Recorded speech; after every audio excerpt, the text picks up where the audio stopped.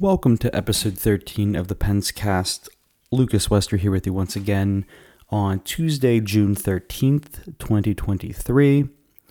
Usually I record these on Mondays, but I was away this last weekend and wasn't able to do it. And I just got back earlier Monday, but I was tired and I had other things I had to do. So I'm actually recording this at midnight Tuesday, so it was Monday just a half hour ago. So if there's any news Tuesday morning, afternoon that I may have missed, not saying I anticipated, but if there is, you understand why. This isn't going to be a terribly long episode, I don't anticipate. There's not a ton of news that's happened this past week. Obviously, we're inching closer and closer to the draft, to a Stanley Cup being awarded, obviously free agency, awards, all that off-season stuff that we get once the season wraps up. So, not too much to talk about. There have been some rumors and some little tidbits that have been thrown around in regards to the Penguins. I feel like there's a lot more that's being thrown out about other teams than the Penguins. So, we'll brush up on some of that stuff too. But I do want to mainly focus on Penguins because it is the Pens Cast, for crying out loud. First thing I want to talk about that came out this week was everyone kind of anticipated that the Winnipeg Jets were going to have to tear this down and, break up their core. I know a lot of the airwaves have been taken up with Toronto Maple Leafs core, trade rumors talk, especially over the past few weeks and past month since they got eliminated. But for years now, it seemed inevitable that this core that they've developed in Winnipeg is at the very least not capable of bringing playoff success or, much success at all to that team. And it seems as though it's also been a very toxic environment. It's been reported over and over that the guys on that team just make it kind of almost like a living hell for their teammates there. And there's a lot of egos and a lot of power struggles there within the locker room. It made Paul Maurice, the former head coach of the team, quit and basically lose his love of hockey. Until, he rejoined the Florida Panthers and took them on a run like few have ever, seen. But it seemed inevitable that this, thing couldn't go on much longer. I thought last year they were going to do it, but now it seems as though it's going to really be done. And if you look at all of the, insiders and whatnot for the NHL, all the top trade boards involve the top 3 or 4 names are all Winnipeg Jets because they do have a lot of high-powered talent at the top of their lineup.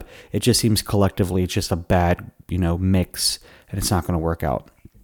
The one that seems inevitable and has seemed inevitable since he got there was Pierre-Luc Dubois, the former Columbus Blue Jacket that they acquired in the Patrick Laine trade, as well as Jack Roslovic they sent in order to acquire Pierre-Luc Dubois.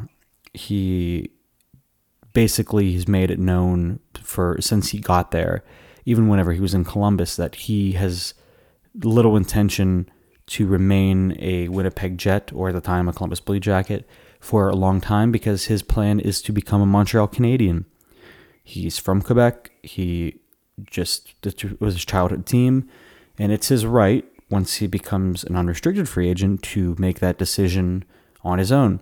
And more power to him. But he has kind of strong-armed every organization he's been a part of and forced his way out in some unorthodox methods that can definitely be seen as, selfish or, just bad, overall bad. It's very disrespectful, I think, to the fan bases of Winnipeg and Columbus, what he's done.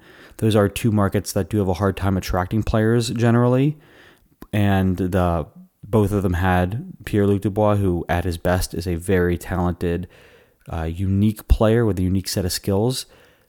Power forward, strong, bigger guy who can put up a lot of points. I don't like the way it looks optically. I think it's terrible. But it seems as though he's going to be on his way out, likely to Montreal, but there have been some other suitors. I heard LA's in there. Another one was Mark Scheifele. Good center. I think he was the first draft pick with the new team whenever they relocated from Atlanta. I remember him getting up on the draft stage when he got picked, and I think he just wore a generic NHL jersey because I don't think they had the uniforms yet. It was pretty unique circumstances there. He's expected to go. He's been, like I said, a part of that organization for a while there, and it sounds like, from rumblings that people hear, that he's part of the problem in that locker room, and he's probably going to go.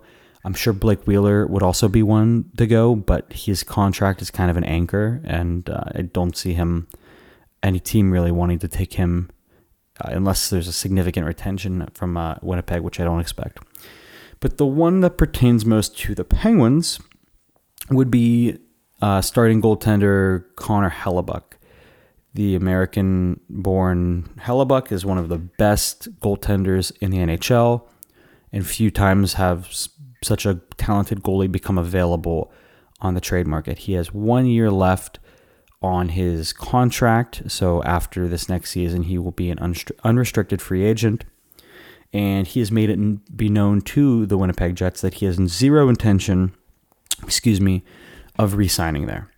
American goalie, he's going to be worth a ton of money. He's going to have the pick of the litter. Teams are going to be chomping at the bit to get him. He is not going to go back to Winnipeg. So all of a sudden, Kevin Cheveldayoff and the other members of the front office of the Winnipeg Jets have a choice to make. Can you deal all these guys at once? Can you really recoup, proper value for these guys if you, decide to trade all of them in the same summer? And in the case of Hellebuyck, goalies are just so unpredictable. Who is going to be willing to give up, a high-end piece or high-value assets such as high picks or good prospects in order to get Hellebuyck? And even if, you acquire Hellebuyck with whatever pieces you end up giving up, you're not guaranteed that he's going to re-sign. There's obviously a caveat there where the Jets could give permission to other teams to talk to Hellebuyck about extension before a trade, but I don't know if that's necessarily going to happen. If I was Kevin Cheveldayoff, I don't know if I would, given the circumstances that you have all these guys that want out all of a sudden. I would not be catering to their needs personally. But we've established over and over, we've had episodes about this, how important it is for the Penguins to address the goaltending issue this offseason. At this point, I don't know what the most likely option is. We're going to get into that a little bit actually later. I have some lineup predictions based on an article I read by Josh Yohe. And Hellebuyck is so unique. His numbers are crazy good. And he hasn't had a ton of opportunity to really flex that because the Winnipeg Jets haven't been that good in the playoffs. Obviously, back in the inaugural year of the Golden Knights, they faced them in the Western Conference Finals, and Vegas had a field day with them. Connor Hellebuyck, in the right situation, I think could be a very good goalie and a successful goalie. I think he could win a Stanley Cup. He definitely has the talent to do so. And given his age, I think it could line up well with the Penguins. Problem is that his contract is going to look something stupid. I don't know if he's going to hit the Sergei Bobrovsky $10 million mark, but it's definitely going to be in that area. It's definitely going to be in the high 8s to 9s range, in my opinion. And at 30 years old, how much term do you give him? Do you give him 4 years? He's probably going to want more than that. Do you give him 5-6 years? I don't know if I want to give a 36-year-old Connor Hellebuyck $9 million. Because at the end of that contract, that's what he'll be. It's such a unique situation just because of how elite he is. There are a lot of goalies available right now.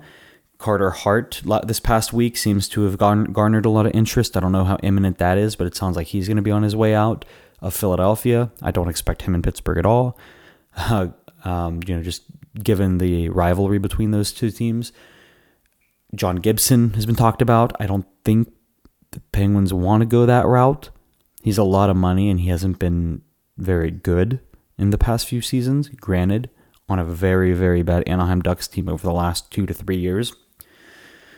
We talked about the free agents that are available. Frederik Andersen, Antti Ranta, Jonas Korpisalo. There's RFAs available like Jeremy Swayman. who is the drum I've been beating for months now for the Penguins to acquire.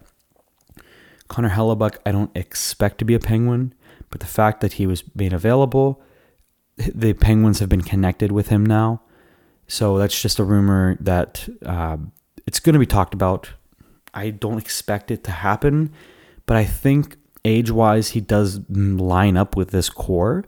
So if Dubas is looking to go all in with just this core and, can invest in the now and not worry as much about the future, I could see him maybe trying to make that deal. I don't know how it would work financially or asset-wise. I don't even know what they'd give up. I guess they'd have to give up the 14th overall pick and then some. Maybe, I don't know what Hellebuyck's trade value is, honestly. But I think there's better options that fit the Penguins. If you looked at Kyle Dubas's two-pronged approach that he talked about at his introductory presser, it doesn't make a ton of sense. I think they're more likely to go with a younger guy. Either a younger guy like Swayman, who can kind of merge them into the next generation of Penguins and keep them good during that time, or really invest in, and dig your heels into the old thing and give an older goalie like an Anderson a 1-2 year deal. Because then that lines up perfectly for whenever this group is done, and then you can start developing young prospects. And there's not a ton of goalie prospects in the Penguins organization. Taylor Gauthier, I think that's how you pronounce it. He was, I believe, a college free agent. I don't know what his ceiling is. Joel Blomqvist, he's represented Sweden on numerous international stages. I don't know if his ceiling is an NHL starter. I think it's definitely an NHLer. I don't know if he's going to become a superstar starter, though, at this point at least. They traded Calle Clang in the Rickard Rakell deal last trade deadline. So I think personally, my preference would be to go younger and get someone who's starter capable now and can be for years to come, many years to come, like Swayman. There's not many in that circumstance, but I think Swayman is a very unique circumstance there. Whereas Hellebuyck is the guy who you could buy into now, but by the time you're starting to come back up, so after Malkin, Crosby, Letang retire, your team's bad for a year or two, while they're starting to come up and they're trying to be good, Hellebuyck's going to be 36. That's just not something I see the Penguins doing. Although it's an intriguing name and it's a high-profile name, and I obviously wouldn't hate it if he became a Penguin, but I do worry about, what that contract looks like, because I'm a believer that you don't give goalies, a ton of money in term just because of how volatile the position is. And also, just the age is a big factor. So money and age for Hellebuyck, I'm not sure about. If it was a shorter-term deal, I'd be more on board. If it didn't cost us the 14th overall pick, I'd be more on board. But they don't have much else to offer. So, yeah, just a little bit of news there. Obviously, I don't expect them to be in on Mark Scheifele or Dubois, but I just wanted to give context to the situation in Winnipeg and explain why they're looking now to deal Hellebuyck, probably.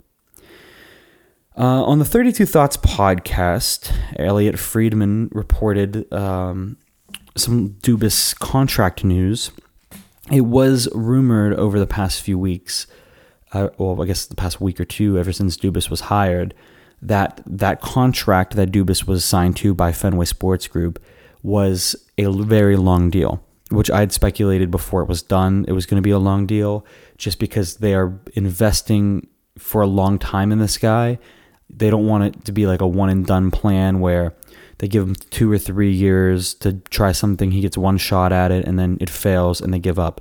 They're going to give this guy full reign for a long time to completely, develop his plan. He's not going to be a Ron Hextall, Brian Burke, where he gets 2-3 years and then cut. They want him to fully be able to get a chance to put his plan in place, and it takes some time to do that, especially with his plan to invest in the youth and invest, in the future and see this thing through past the Crosby and Malkin era. So it was rumored that it was a long-term deal. Nothing was really brought up about it in terms of specifics until this came out. Elliott said that Dubas's deal isn't the rumored $7 million a year over 7 years, as was reported. I hadn't heard that before, but that's what Elliott said. But it's a very high number in terms of salary, and it's basically going to increase the average salaries throughout the league for other executives. So it's not $7 million, and he doesn't know if it's 7 years or not. I think it probably is, but Elliott couldn't confirm it. Excuse me. But basically, this was a moonshot of a contract. This was one that's going to set the market for managers for a long time. And what he likened it to was whenever Mike Babcock signed his deal with the Toronto Maple Leafs to become their head coach, when all of the terms came out of that deal, it was evident that Babcock got the most term a head coach had gotten and the highest salary by a lot. At that point, I believe the highest coach salary when he signed that was in the 3 to 4 range. Mike Babcock signed for $7 million, I believe. And I think it was 7 years as well. And it seems like Dubas may have gotten a really, really, really high market setting deal as well. So we're never going to know. These details never get out. That's just how it happens. But I do like that they gave him a big deal, and he deserves it. He gets full reign here. He's going to be the main guy, and he does have a history of success. I know he hasn't had the playoff success. I get that. I don't attribute that to his decisions. Maybe he was too patient with the core four in Toronto. That I'll give you. But the decisions he made to bring in players, most of the time, it benefited the Maple Leafs. It was his core group of players, his superstars, that didn't produce for him. It wasn't any of the smaller moves that he made around the team. And it was also reported, I forget who reported this, it may have been Dubas, not Dubas, it may have been Friedman, excuse me, that said essentially, well, this was, all but, confirmed before, but anyways, the GM is going to have significantly less power in the Penguins organization than others. Dubas does have the final say and is essentially going to have the GM responsibilities, but they're still going to hire someone he believes. I'm pretty sure it was Elliott that said this. It may have been Josh Yohe. I know Josh wrote an article about how the Penguins don't need a GM. I still think it's good to have someone, a big name in there. Why not? Fenway Sports has a lot of money; they can do it. But yes, that is what we're looking at right now. Dubas here long term, and he's going to have a subordinate, a GM beneath him that's going to have less power than most GMs, but still going to retain the role and probably the salary as well. So I'm sure whoever gets that job was, going to be A-okay. I'm going to take a quick commercial break here, but after that, I am going to do a little exercise here where I go through the roster player by player and make some decisions here on what I expect and think is going to happen this offseason for the Penguins. So yeah, quick break and we'll be back. Light the lamp during the hockey playoffs with DraftKings Sportsbook. New customers can make a $5 bet and score $200 in bonus bets instantly. Download the DraftKings Sportsbook app and use code THPN. That's code THPN only at DraftKings Sportsbook. Gambling problem? Call 1-800-GAMBLER. In Massachusetts, call 800-327-5050 or visit gamblinghelplinema.org. In New York, call 877-8-HOPE-NY or text HOPE-NY 467-369. In Kansas, call 1-800-522-4700. On behalf of Boot Hill Casino and Resort, 21 plus in most eligible states, but age varies by jurisdiction. Eligibility restrictions apply. See DraftKings.com/sportsbook for details and state-specific responsible gambling resources. Bonus bets expire 7 days after issuance. Eligibility and deposit restrictions apply. Terms at sportsbook.draftkings.com/hockey terms. Welcome back. So Josh Yohe of The Athletic wrote an article this past week basically going through player by player on this roster, of who he expects to stay, who expects to go, and if they're going, how is it going to happen? Is their contract expire? Is it a trade? Whatever, buyout. So I would like to do the same thing. I actually went in on Cap Friendly and did their Armchair GM feature, which is very fun to play with. It's basically be a GM, but online. And I made what I believe there's some leaps here, but what I think is possible to be the Penguins lineup and roster opening night. And I'm going to rationalize all of these decisions real quick. I don't want to spend too long on this because I could talk about this for hours, to be honest with you. It was very fun to do. But let's go through here. Starting on the first line on offense, I know there's been a ton of noise around, especially in the last half of the regular season, but even into the offseason here, there's been a lot of noise about Jake Guentzel. Will he be traded? Will he not be? He has 1 year left at $6 million. I expect him to get a pay bump after this contract ends. He's able to negotiate a extension starting July 1st, so to 2-3 weeks from now. I don't think he's a player that's worth giving up. And if you look at his Dubas' track record in Toronto, he doesn't give up on talent very easily. Whenever he has high-end talent, he usually does his best to keep it. Jake Guentzel is an elite skill. He has an elite skill set in this league. Very, very good goal scorer. From the moment he put on a Pittsburgh Penguins jersey, he's produced for them. He's had his ups and downs. He's had some cold streaks here and there. But when the Penguins needed him most, down the stretch, honestly, other than Jason Zucker, I think Jake Guentzel was one of the best performing Penguins this season. I don't think that they should give up on him and sell on him. I think if they wanted to, they'd get a good amount for him because I think he is valued highly around the league. But at the end of the day, I expect them to hold on to Jake Guentzel and negotiate a extension. If I was guessing, I'd say that extension would come in somewhere between $7.5 and $8.5 million.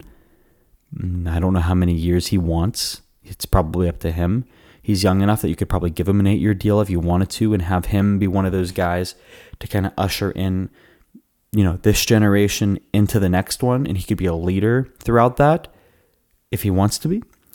But I could also see him being the kind of guy that only wants a 3, 4, 5-year deal so he can go and get the bag again if he wants. Or he can invest, and get some security if he wants an 8-year deal. I think it's completely up to him. I think the Penguins would be open to anything. But I do expect him to be a Penguin on opening night. And centering him will be Sidney Crosby. No explanation there. He's not going anywhere. I've seen some wild stuff. I remember it was like last offseason, I think, or 2 off seasons ago, someone mentioned because McKinnon is his friend that they could see him in Colorado. And I think I don't know if it was Adrian Dater or someone else that covers the Avalanche, but someone, added some fuel to the fire and wanted to make it a thing. It's not happening. Sidney Crosby will retire Pittsburgh Penguin. End of story. On his right side, I have Brian Rust. Now, these lines aren't set in stone, obviously. Like I said, it was just more depth chart than anything. But yeah, I have Brian Rust still on the team next season. I actually did want to trade him in this armchair GM thing, but he has a full no move clause. And you see, I forgot that. I didn't realize that he had a full no move. I figured he had a limited no trade, maybe like a 15-20 team no trade. I had no idea that he had a no move clause. So essentially, if you want to move him either to the minors, which you wouldn't do, or to another team, if you wanted to trade him, you have to get his permission first. And he's been a Penguin his entire career. He was drafted, he was developed in Wilkes-Barre, and he's been a regular Penguin since about 2015, 2014, I believe. I think it was 2015. I don't see him being willing to just up and move. He's planted roots here. He earned his contract completely. He got a 6-year deal last offseason worth a little over $5 million. And he was one of those guys there was a core of, a bunch of UFAs the Penguins had that somehow they were able to keep them all in Rust, Raquel, Malkin, and Letang. And I thought of all of the ones that was, likely to go, I thought it was Brian Rust.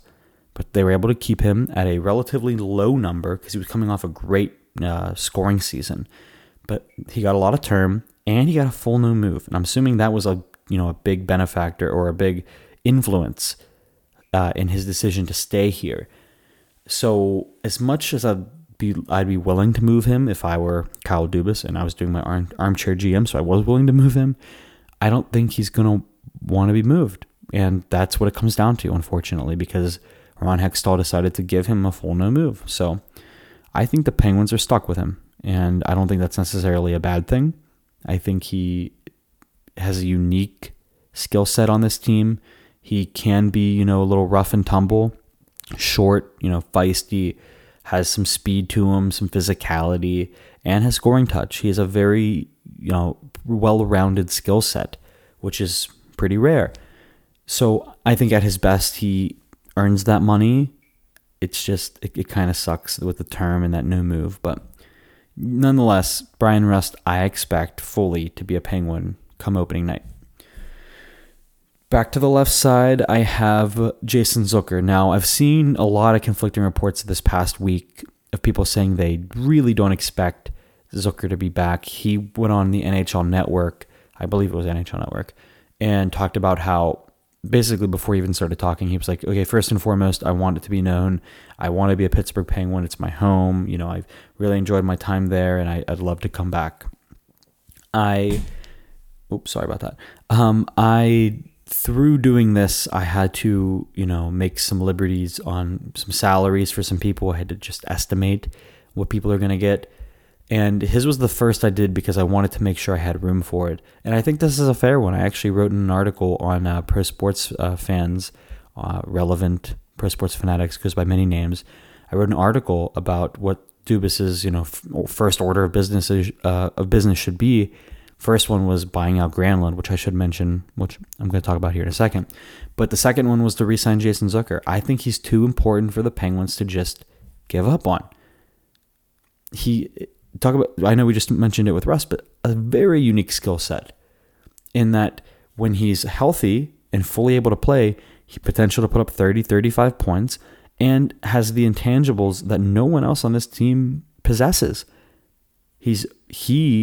Talk about feisty.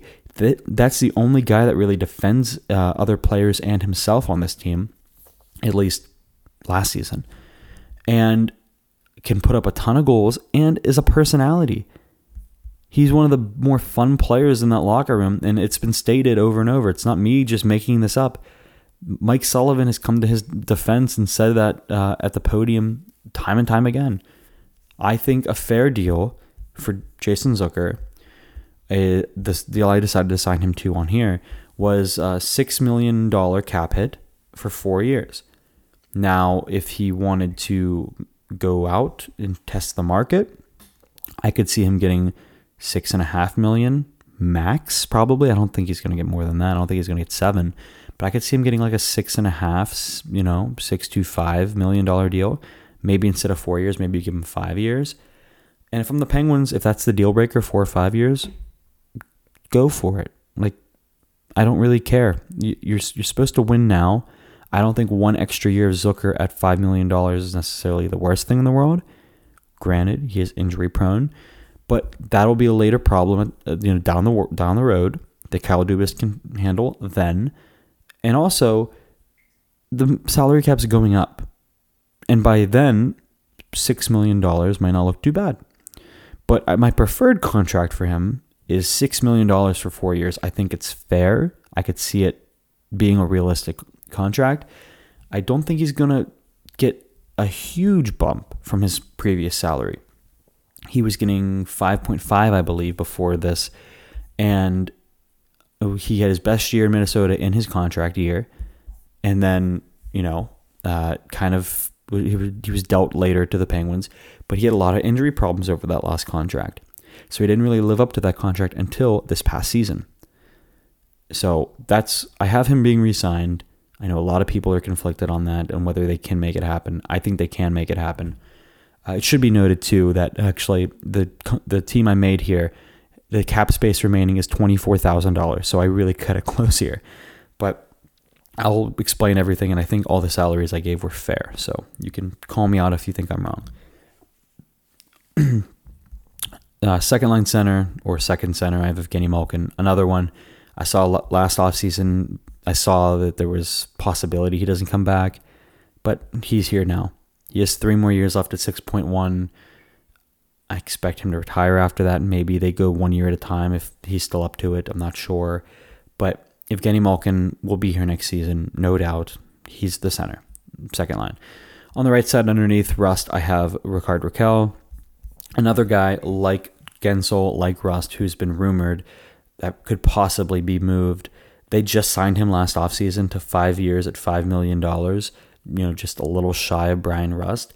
And he had a great season this past season. I don't think there's any reason to move him. I think the money he's getting is completely fair. I think it's completely fair. And I think if he was a UFA right now, he'd be getting a lot more than that.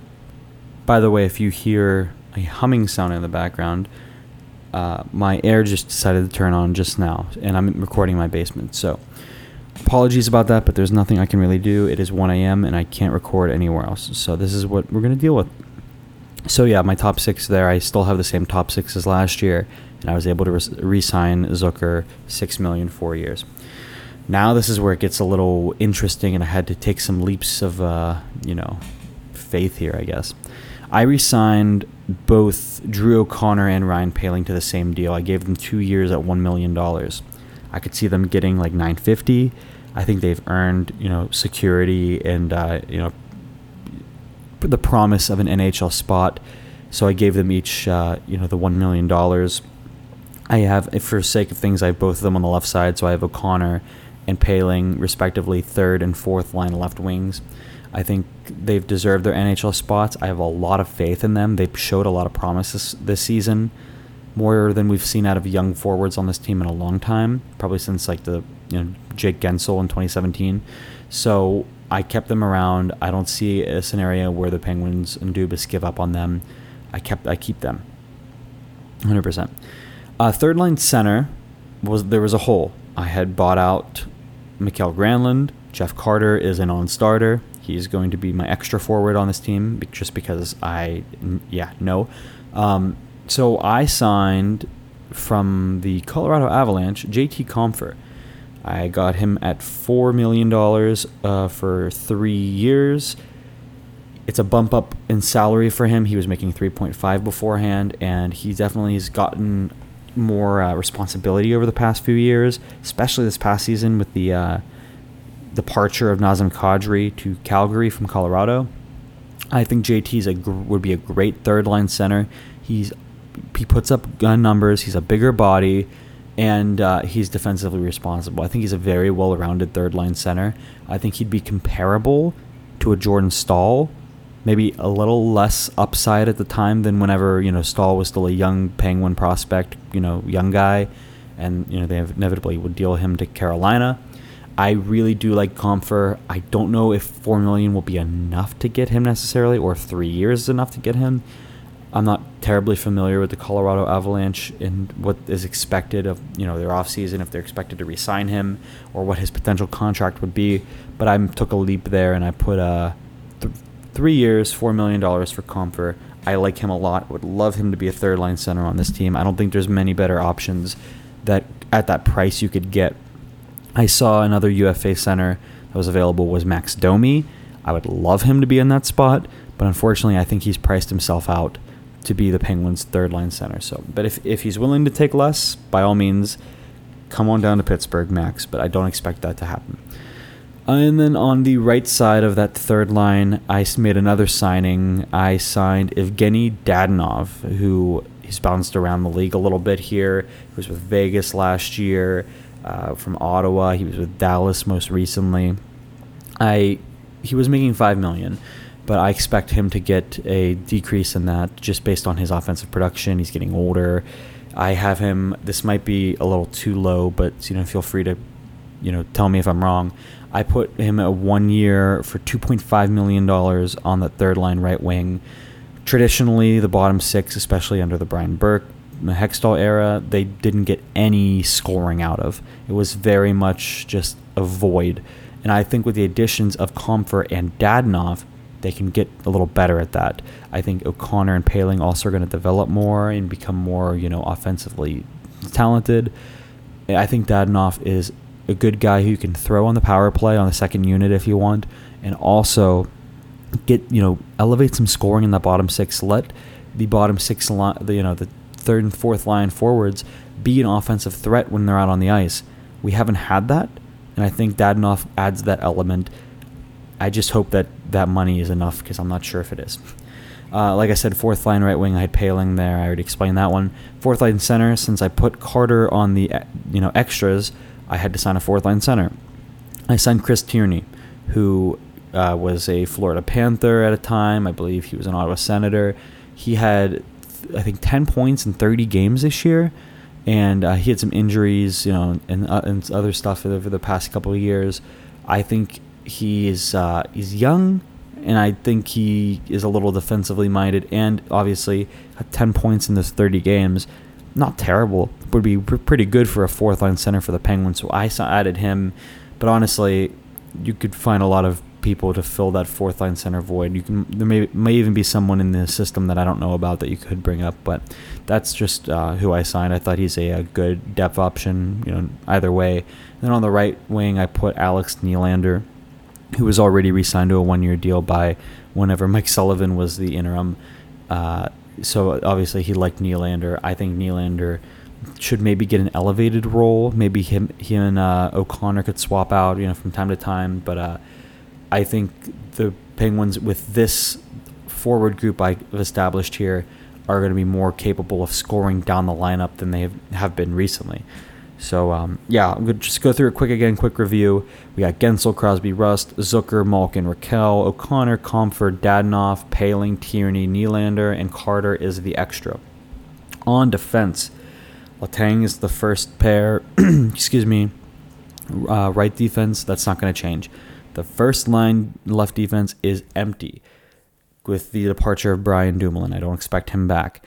I took a liberty and I got another former Colorado Avalanche, this time also a former New Jersey Devil. I signed Ryan Graves to a 4-year, $4 million per deal. I don't know if $4 million is enough. He may be closer to a $4.5 million player, especially because of how few defensemen there are. And Graves is very unique. I think he has offensive upside, but I think he's going to be a good defensive stalwart back there. His plus minus, which isn't the best indicator of that, but over the past few years, he's also been on great teams. The past few years, his plus minus has been pretty good.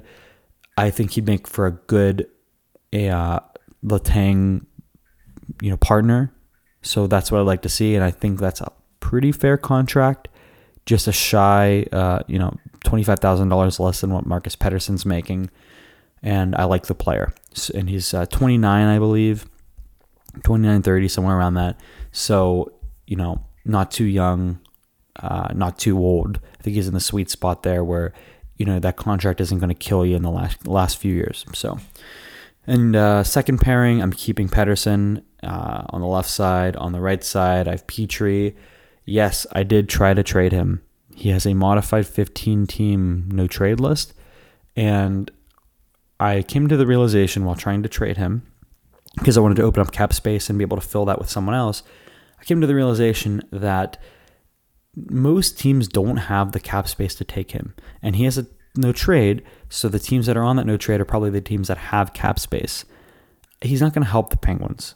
He just got dealt, a year ago from Montreal. He had his first year here in Pittsburgh. It wasn't terrible. Wasn't anything to write home about either. I don't see him being willing to move. And I don't see any team being willing to take him that he would be willing to move to. So I think the Penguins are stuck with him. I don't think it's the worst thing in the world. He has 2 years left at the 6.25 number. It is what it is. On the left side, on the third pair, I have POJ. I think he took good strides this year. This past season, not the most reliable, but he had to play a lot of elevated role during the stretch there whenever they're trying to make the playoffs because they were down to essentially 2 NHL defensemen. And it was him and Letang on the top pair, the 2 Quebec boys. But I don't hate POJ. I think he gets a lot of hate from this fan base, and I think it's unnecessary. I think he can develop more. I think give him a chance, and we'll see what he's made of on that third pair left defense. And then I kind of just had to take a liberty here and put Jan Ruda on the third pair right defense. I never liked that signing really. 2.75, 2 more years left. It was a 3-year deal total, and he can play both sides. So I'm putting him at right just because we have an opening on the right side that it makes sense. I don't think they're going to deal him. I don't think many teams would be that interested either, to be honest with you. But I think he's just kind of guy, just kind of fills a spot. I don't think he's going to be extraordinary, in any right. And then my extra defender I have is Chad Ruhwedel.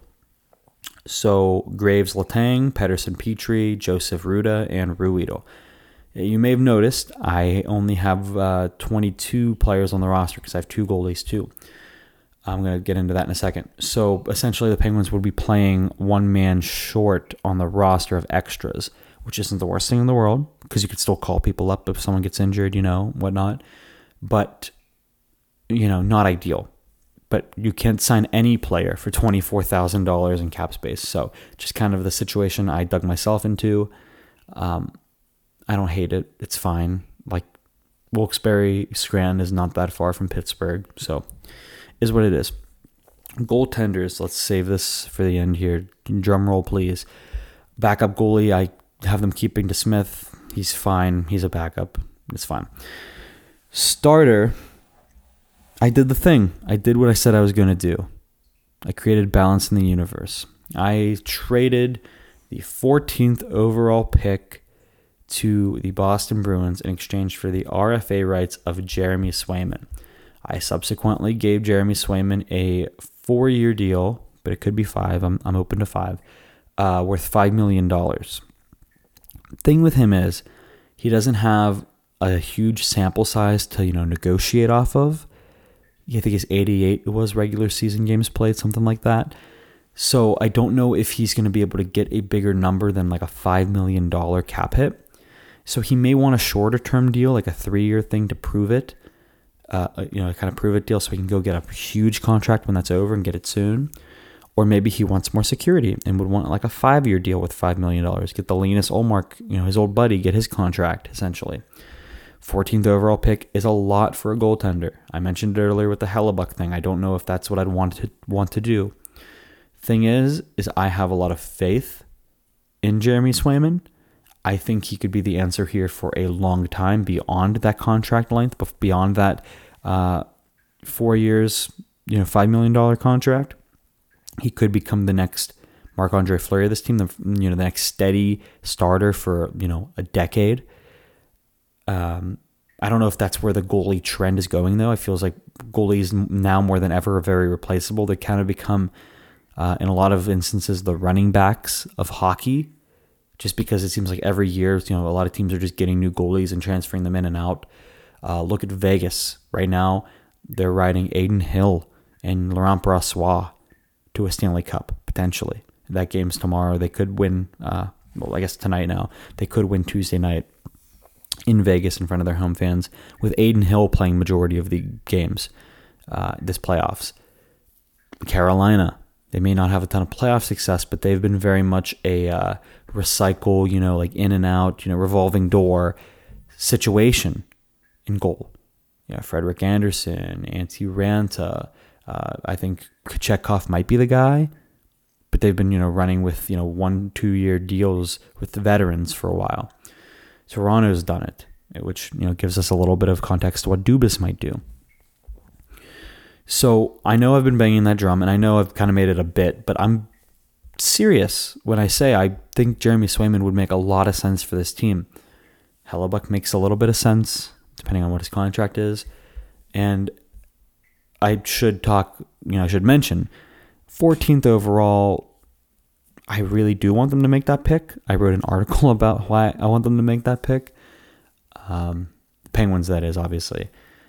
And also, another thing that could become a problem with that is, would the Bruins really want to trade Swayman to in the conference? I know we're not in the division. We're not in the Atlantic like Boston is. But do you really want to have to face Jeremy Swayman potentially in the playoffs one day that you gave them? I could see that becoming an issue as well.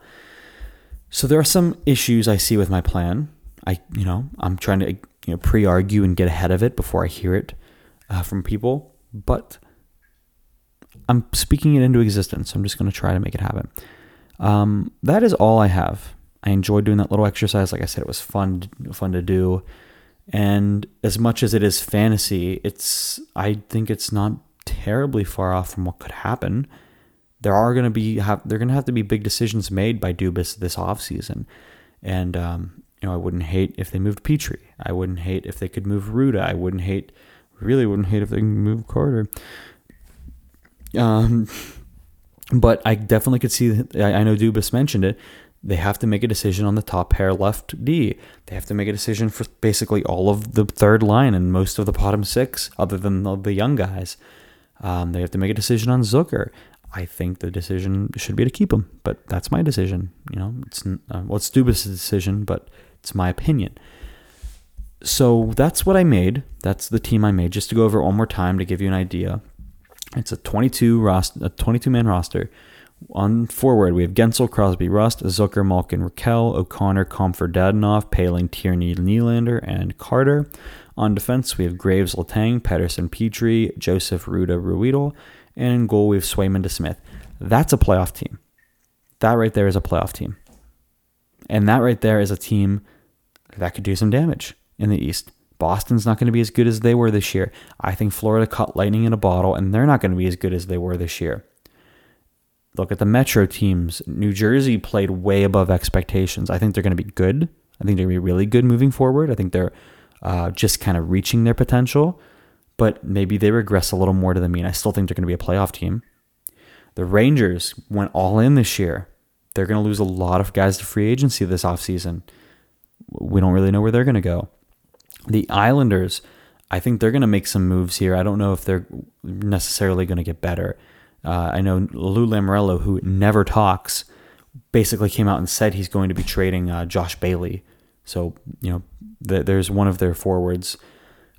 It's basically probably going to be gone, which, looking back, they could have just let Seattle take him instead of Eberle, but okay, whatever. Who else am I missing? Well, Washington's getting worse. I like the hiring of Spencer Carberry, but I think that they're going to be, still going to be on the fringes there unless they make some big moves, which looks like they might. I think Kuznetsov's on his way out. There's a rumor over the weekend that the Los Angeles Kings were looking at Tom Wilson. Good. Get him out of this division. Get him the hell out of this division. Who am I missing? Rangers, Devils, Islanders. Blue Jackets are still going to be pretty bad. I don't see them getting better just by the third overall pick. Is there a team in the Metro I'm missing here? I know there's... Carolina. Jesus. How did I almost forget Carolina? I don't know what to think of Carolina. They have to make a decision on Aho for an extension here soon, because I think he's a pending UFA after this year as well. But in gold, they have decisions they have to make. They have to make some decisions on defense. I think I think Brady Shea is available potentially, and Pesci, I think. So they have some decisions they have to make there, and they're always trying to penny pinch. So I'm not sure, if they're going to be able to finesse their way out of this without paying some money, especially for Aho. So the Penguins, with the roster that I just came up with, I think they're 100% a playoff team. I think they're one of the top three in the division, and I think they could do some damage in the playoffs. Ideally, you get rid of Carter, but that's not going to happen. I think the Penguins are probably, if the core doesn't regress, I think they're probably better positioned to win the following year, so 24-25, more so than 23-24. But you have Crosby, you have Malkin, you have Letang. Got to go for it. You got to go for it. So that's my episode. That's episode 13 of the Penscast. That's all I have to say today. Thank you for listening. Make sure to follow us on Twitter at PensCast, Pens_cast, excuse me, and Instagram. Same thing, at Pens_cast on both of those. Make sure you follow me on all those as well at Lucas Wester. And that'll be all. Thank you. See you next week.